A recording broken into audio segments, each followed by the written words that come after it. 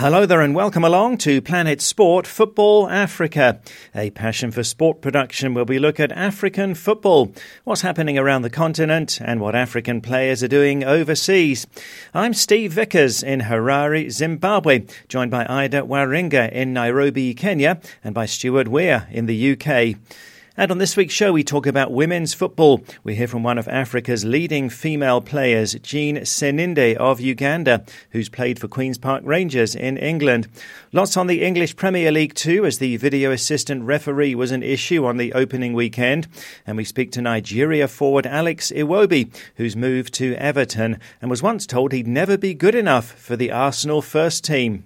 I was in school when I was hearing that. So when you're in school and hearing that, you're thinking, maybe football's not for you. You don't want to play no more. That's coming up later. It's been an eventful week in African football. Vahid Halilhodžić appointed coach of Morocco, replacing Hervé Renard, and told to win the Africa Cup of Nations by 2023. He's the man who did so well with Algeria at the 2014 World Cup. Silas Tete appointed the Sierra Leone coach. The Ghanaian won the Under-20 FIFA World Cup with Ghana in 2009. But the Sierra Leone Sports Ministry says it's not recognising the appointment. The Liberia Football Association banned referee Josephus Torgela for 2 years for accepting a bribe of $100 after a second-tier relegation playoff match. And here in Zimbabwe, controversy as the government-appointed Sports and Recreation Commission says it's asked FIFA to remove the board of the Zimbabwe FA and replace it with a normalisation committee. Otherwise, it may suspend the ZIFA board itself. One story I found very fascinating is that Uganda national team forward Alan Kambade has joined El Gouna in Egypt and becomes the fifth Cranes player to join an Egyptian club since the end of the recent Nations Cup. The coach too was snapped up by a club in Egypt. So what's going on, Ida? You're right, Steve. It's been an absolute frenzy. And you've mentioned the coach, Sebastian de Sabre, there. I remember the rumors surrounding his future with Uganda actually started way before the Africa Cup of Nations. And sure enough, as soon as the Cranes were bundled out of the round of 16 by Senegal, I believe it was barely 3 days later that he was announced as the new head coach of Pyramids FC. However, it's important to note that the Egyptian Premier League is generally within this habit, Steve. We might be paying a bit more attention to it now since it's coming just after the Nations Cup. Last season, though, Zamalek signed 10 players, while Pyramids FC completed the transfer of 19 players, Steve. But with all this, please bear in mind that clubs can only have a maximum of 4 foreign players registered during the season. As you said there, Kambade being the latest Ugandan to sign for the Egyptian Premier League. However, there is huge East African interest, and not just from the Ugandan side, but indeed from here in Kenya as well on that side. Now, former Kenyan Premier League player and Ugandan midfielder Khalid Aucho, who happened to be a fan favourite here in Kenya when he was playing for the likes of Gor Mahia and Tusker FC, did get snapped up by Misra El Makassa. And Kenyan international John Avere, who did take part in the Nations Cup, has been pushing for a move from his Kenyan Premier League side here to Tanta SC in Egypt, although that's been a bit of a long, drawn-out battle, which is a story for another day, Steve. But another Kenyan, Cliff Nyakea, who did not take part in the AFCON, actually signed for FC Masar. With focus on the leagues here in East Africa, specifically the Kenyan Premier League and the Ugandan League as well, Steve, there are a couple of reasons why the players would be attracted to the Egyptian Premier League and other leagues within North Africa. The pay in the Egyptian Premier League is quite good compared to the leagues here in East Africa, and their facilities are also top-notch. For those who are fortunate enough to be in Egypt for the Nations Cup, I mean, we did get to experience just how good their infrastructure is, especially surrounding the sports industry. And not just playing facilities, Steve. training facilities as well are quite good. So this can only go to motivate the players. And the structures within the 18-team Egyptian Premier League are also quite good. You find that they don't really or aren't bogged down by some of the very basic problems that, for example, here in Kenya, I will admit that we suffer from. For example, the likes of sponsorship or a lack of sponsorship. So it's a well-oiled machine and it's much more organized and structured compared to some of the leagues here in East Africa. Yes, I was so impressed with what I saw in Egypt at the Nations Cup. Well, to women's football now, here on Planet Sport Football Africa, brought to you by Passion for Sport. And at the Nations Cup, I met up with one of Africa's leading female players, Sseninde of Uganda, whose clubs that she's played for include Queen's Park Rangers in England.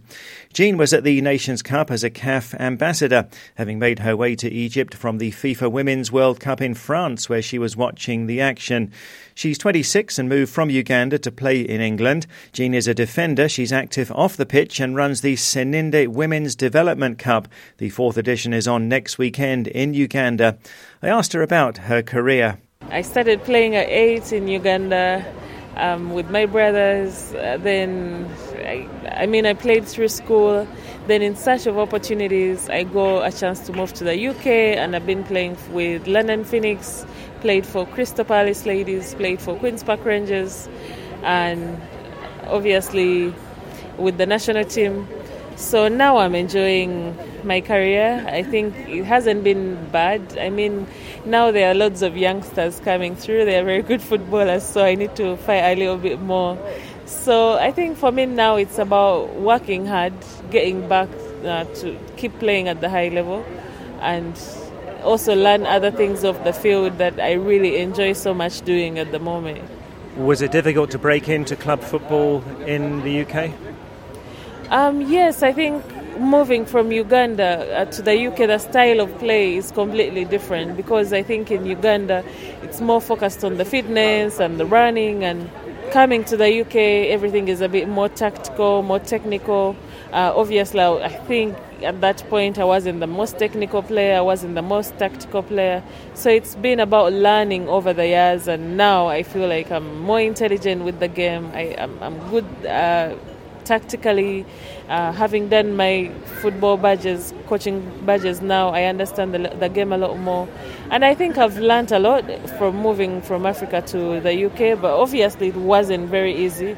It takes a lot of sacrifices. I left my family, I left my friends, and living in the UK, it's been like a step that I've had to take to be brave. But yeah, I think it's paid off because I love challenging myself. So it's a big learning experience, like you say, but there aren't that many African players with clubs in England. Why is that? It's quite hard to answer. I think, obviously, now with England, from what I know, the rules are different. To play in the top leagues, your country has to be top 40, something like that. So most African countries obviously fall outside of the 40. And if you see players like Asisat, who are from Nigeria, I don't know which other African players actually have played in the WSL League of England, you see that Nigeria is 38 in Africa, in the world. So it's, I think, mainly the ranking that's affecting that and the rules of the English game. But I think with time, things are changing. There are lots of African players now playing abroad, not necessarily in England, which is a positive. And they're really good, which is exciting. So the Women's World Cup, exciting. It was a big edition. I think it drew a lot of attention, and African teams for the first time too got beyond the group stage. What were your impressions of the Women's World Cup? Wow, it was the best World Cup I've ever experienced before. I think it was better than the Men's World Cup in Russia. I don't know why I say that, but I think because the whole buzz before the World Cup was amazing. And then coming into the World Cup itself, starting with the Women's Football Convention, I was so honored to be a part of that as a speaker. And for me, that was a massive step for women's football, having so many ambassadors getting involved in the game. And then the quality of playing on the field was just over the moon. Obviously, teams like USA took it to another level, but also the African teams for the first time, Nigeria and Cameroon qualifying out of the group stage, that was a big plus. So I think overall I enjoyed the experience. At least I watched a few games out there, which was, I think it's one of the best. At this point, I feel like women's football has a direction and we can see where it's going. We just need to keep working hard and be consistent. Yes, exciting times. That's one of Africa's leading female players, Jean Sseninde of Uganda. And the 4th edition of the Jean Sseninde Women's Development Cup is on next weekend in Uganda. And for the first time, it features a team from outside the country. That's a Kinondori Girls Football Club from Tanzania. Well, Ida, with the Africa Cup of Nations, we didn't really have much time to talk about the Women's World Cup in France in June and July. Certainly was a great success, wasn't it? Absolutely, and it was incredible to witness the huge turnout and attendance at the stadiums. Focusing on the final, especially at the Lyon Stadium, it was packed to the rafters, and not just with fan attendance, but also the interest generated on social media to do with the Women's World Cup was amazing. The tournament was trending on social media on almost every match day. You know, a lot of people on social media were talking about the fact that the Women's World Cup to some degree was actually more entertaining than the AFCON that was happening concurrently at some point. Lots of counter-attack, lots of attacking football. And look, it has been expanded, or plans are there to expand it from 24 teams to 32. And I'm sure as Africa, we will feel a benefit to that, Steve. Yes, more places for Africa, hopefully, at the expanded Women's World Cup. And a female referee, Stephanie Frappard, who handled the Women's World Cup final, went on to make history on Wednesday as she was in charge of the UEFA Super Cup between Liverpool and Chelsea, the first woman to officiate a major men's match in European football. Now, as Jean mentioned there, the only African besides her that you can think of to have made it in women's football in England is Nigeria's Asisat Oshoala, who played for Liverpool and Arsenal ladies, then went to China and is now with Barcelona. So I wonder if we'll see more Africans breaking into women's football in England. I think we will, Steve. There are already quite a number of African female players who are making huge strides in the game. Thembi Kgatlana of South Africa headlines this list for me, and her career has simply exploded, and especially after the last edition of the Africa Women's Cup of Nations, she did go on to beat Asisat at the CAF Women's Player of the Year award, and she's now currently playing in the Chinese League, which is a similar route that we're seeing Asisat also followed before making her big money move to Barcelona. So there is hope for a number of African female players in the game. And before her move to China, Kgatlana was playing in the US, and her previous team, Houston Dash, has actually been known to take up quite a number of African players, the likes of Linda Motlaho, who was the captain of the South African under-20 women's national team, was also playing for the likes of Houston Dash. So I would say that there's a lot of potential and there is a lot of promise. In Kenya, we do have our very own Ese Akida, who has become one of the few female players in the country to get a stint abroad, where she is a player in Israel, and we are hoping that a lot of players will be able to follow that particular trajectory. But before we get there, there are a lot of problems that we have to deal with on a basic level. I look at Kenya, for example, and in the East African region, Uganda and the likes of Rwanda are making marked improvements in terms of how they treat their women's game. However, with Kenya, there was a huge improvement actually around 2016, but since then, the women's game has declined. There was a point at which, before the current federation regime, the women's game had been abandoned. It's since come back to life, but there are still huge problems to do with sponsorship. And quickly going back to Sseninde there, it's a great initiative to develop the women's game, and it's also equally as great that some of the stars of the men's team have been known to offer their support. Dennis Onyango, Uganda Cranes goalkeeper extraordinaire, offered a coaching clinic in the 2018 edition, so quite interested to see how this year's event will go, and all the best to her. Indeed, a great initiative that from Uganda's Jean Sseninde. Well, the rest of Planet Sport Football Africa this week brought to you by Passion for Sport. It's English Premier League all the way. Firstly, we turn to social media. Last week we asked if you think that Ivory Coast winger Nicolas Pepe will be a hit at Arsenal, having joined them for a club record fee. Here's Adrian Barnard with some of your comments. Yes, thanks then, Steve. And we'll go to Facebook first and Arshavin Pakamwa Dixon in Malawi, who says, yes, for me, I expect to see Pepe shine with the Gunners because he's a skillful player and he has the confidence to make something happen. He will enjoy the English League just like Sadio Mane and Mo Salah have done. Well, to WhatsApp now, and Ibrima Jawara in the Gambia says, I hope so. I have the belief that he could be very helpful to Arsenal. He has the speed, the power and the pace.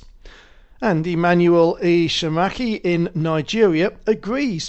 I think he stands a good chance to shine if he continues to put down some hard work, as the Gunners are good at giving players from Africa a chance, says Emmanuel. And Andrew Jassy is in the Gambia. I think he will try to adapt to the EPL system because the leagues of the world are different and their styles of football are different, says Andrew. He is a fine player. I saw him play in the Africa Cup of Nations recently and he played very well. Abina in Nigeria also thinks that Pepe will shine. I think he will be a hit, says Abina, considering the fact that he will play alongside very technical attacking teammates such as Aubameyang and Lacazette. Their experience will lead him to greater heights. Malik E. Bojang in the Gambia believes it may take the Ivorian a little while to reach his best. I believe he will shine, but not this season, says Malik. It may take him 2 or 3 seasons to fully settle in England.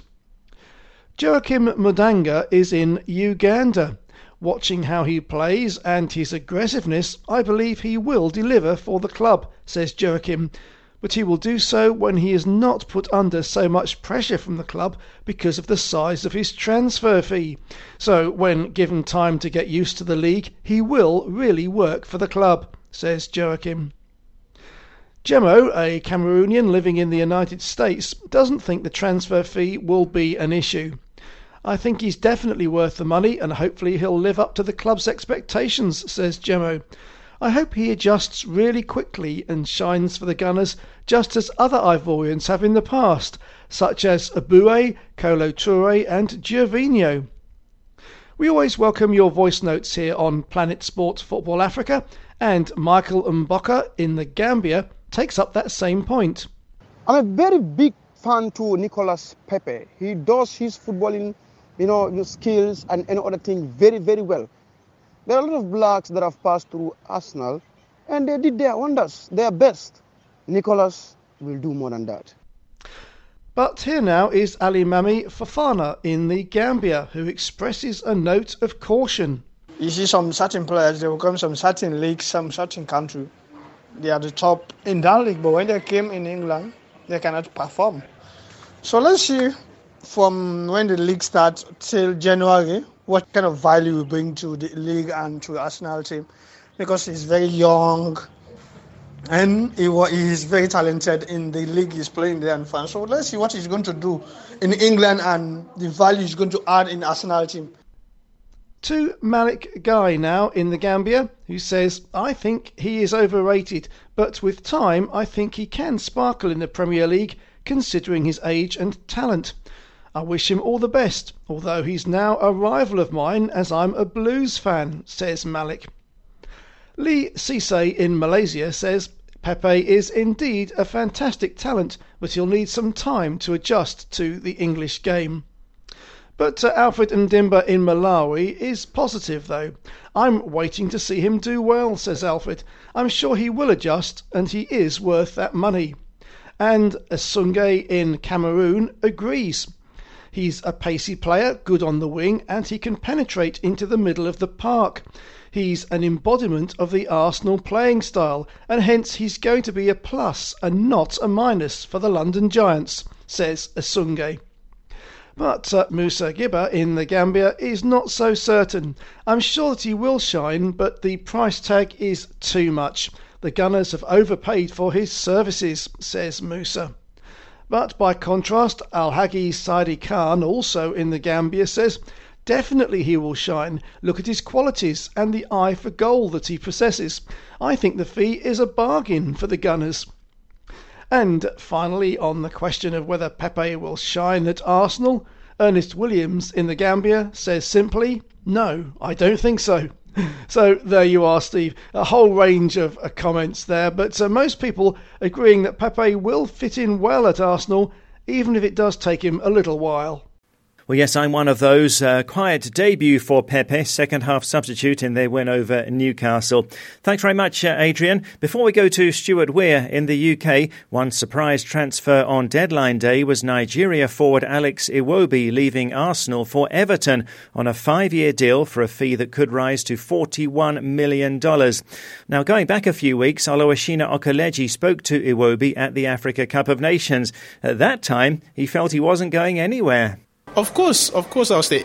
The only time I would consider leaving is if I'm not playing as a lot or maybe as much as I would like to play. Obviously, my joy is to play football, not to just sit and always not play. So if it comes to that, then I'll have no choice but to leave. But I would always put up a fight to try and to play, and that's what I've been doing all my life. I've been doing it. We have big stars already.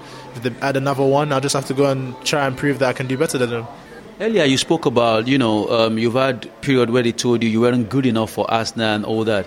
I mean, for a young player, you hear that at a very young age, someone telling you in the academy that, you know what, you're not good enough, not even for a schoolboy contract. How did you handle that?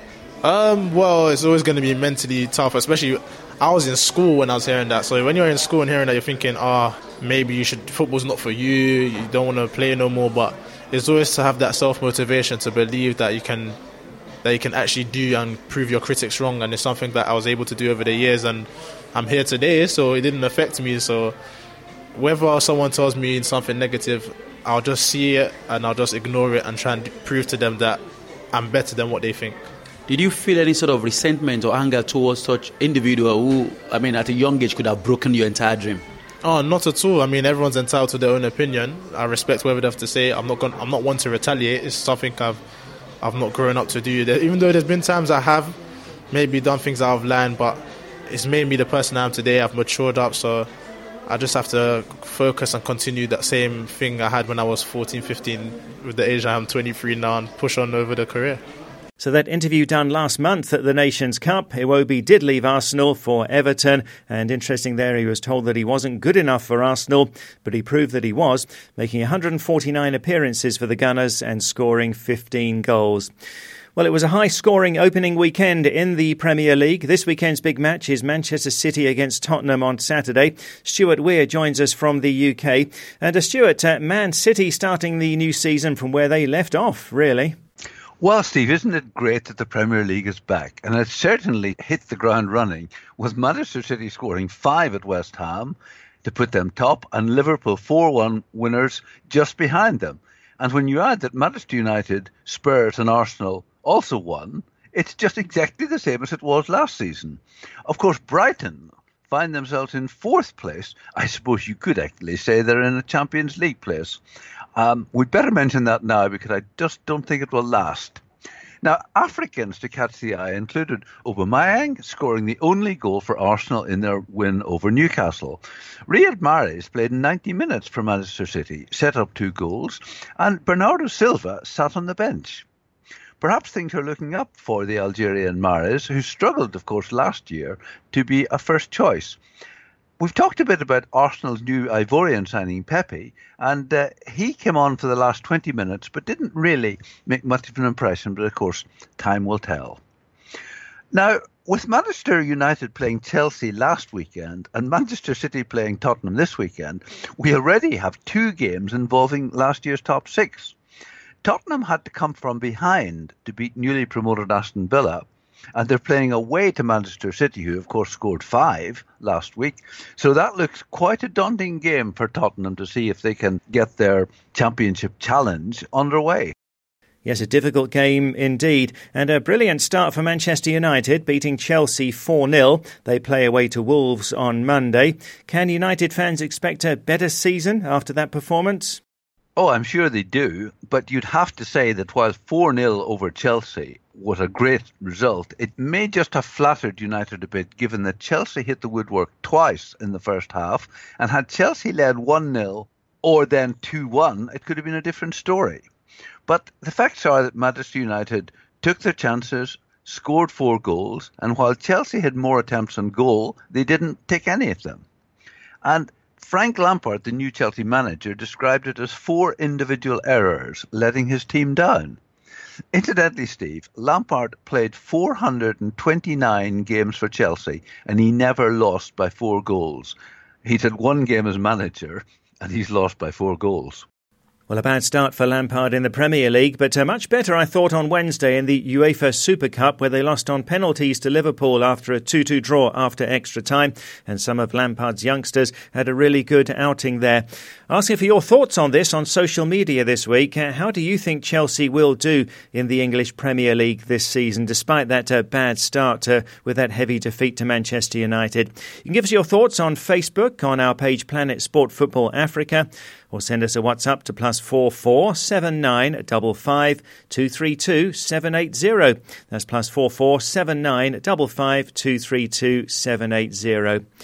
Now, Stuart, Wolves manager Nuno Espirito Santo was outspoken after a VAR decision went against his team in a goalless draw with Leicester, though it's clear that the rules were applied correctly. Nuno said that the VAR decisions are affecting the spirit of the game.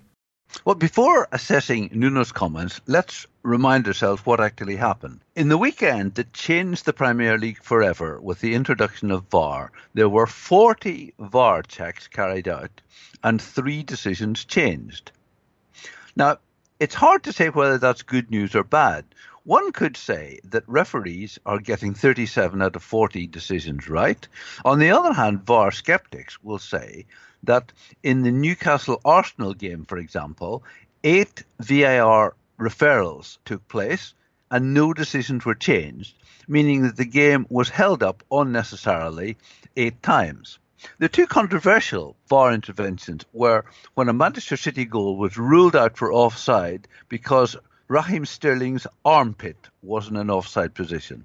Correct decision, but many of us have big reservations about whether VAR should be ruling on such tiny marginal decisions. Wolves, as you say, thought that they had beaten Leicester, but the goal was disallowed because the ball had hit Willy Bolly on the arm as he jumped to head it. The decision also reflected a change in the laws from last season, because last season the goal would have stood because handball was accidental. But the goal was ruled out because Wolves gained an advantage from the handball. And I have an awful lot of sympathy with Nuno's point that VAR interventions have changed the game, with matches being stopped 40 times during the weekend for VAR checks. Every goal being checked means that players and fans really don't know whether to celebrate. Do you celebrate the goal and then be embarrassed that it was offside, disallowed? Or do you wait 2 minutes and then suddenly celebrate? Or has the game moved on? So I have a lot of sympathy with him. Incidentally, Steve, just going back to the Willy Bolly incident, exactly a year ago, Bolly scored for Wolves against Manchester City with his arm and the goal stood. So perhaps there's a little bit of poetic justice there. Oh, really? I have to say, again, being at the Africa Cup of Nations where the VAR came in at the quarter-final stage, it really does change the game in such a big way. I guess debate will continue as to whether it's a good thing or not. And just briefly, Stuart, these new law changes came to the English Premier League for the first time last weekend.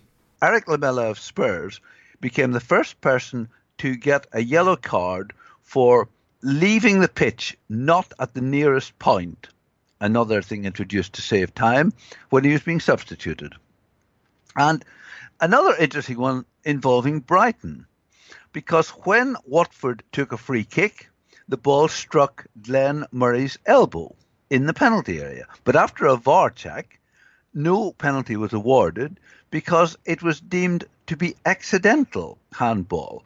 And that's a fine example of something which the Premier League is now not awarding a penalty for, but which certainly in the Champions League last season would have been a penalty. So we have this distinction as to what is handball between UEFA and the Premier League. Have to see how all that works out then. Thanks very much, Stuart. That's it for the show for this week. From me, Steve Vickers in Harare, from Ida Waringa in Nairobi, and from Stuart Weir and Adrian Barnard in the UK. Thanks a lot for listening. And Planet Sport Football Africa is a passion for sport production.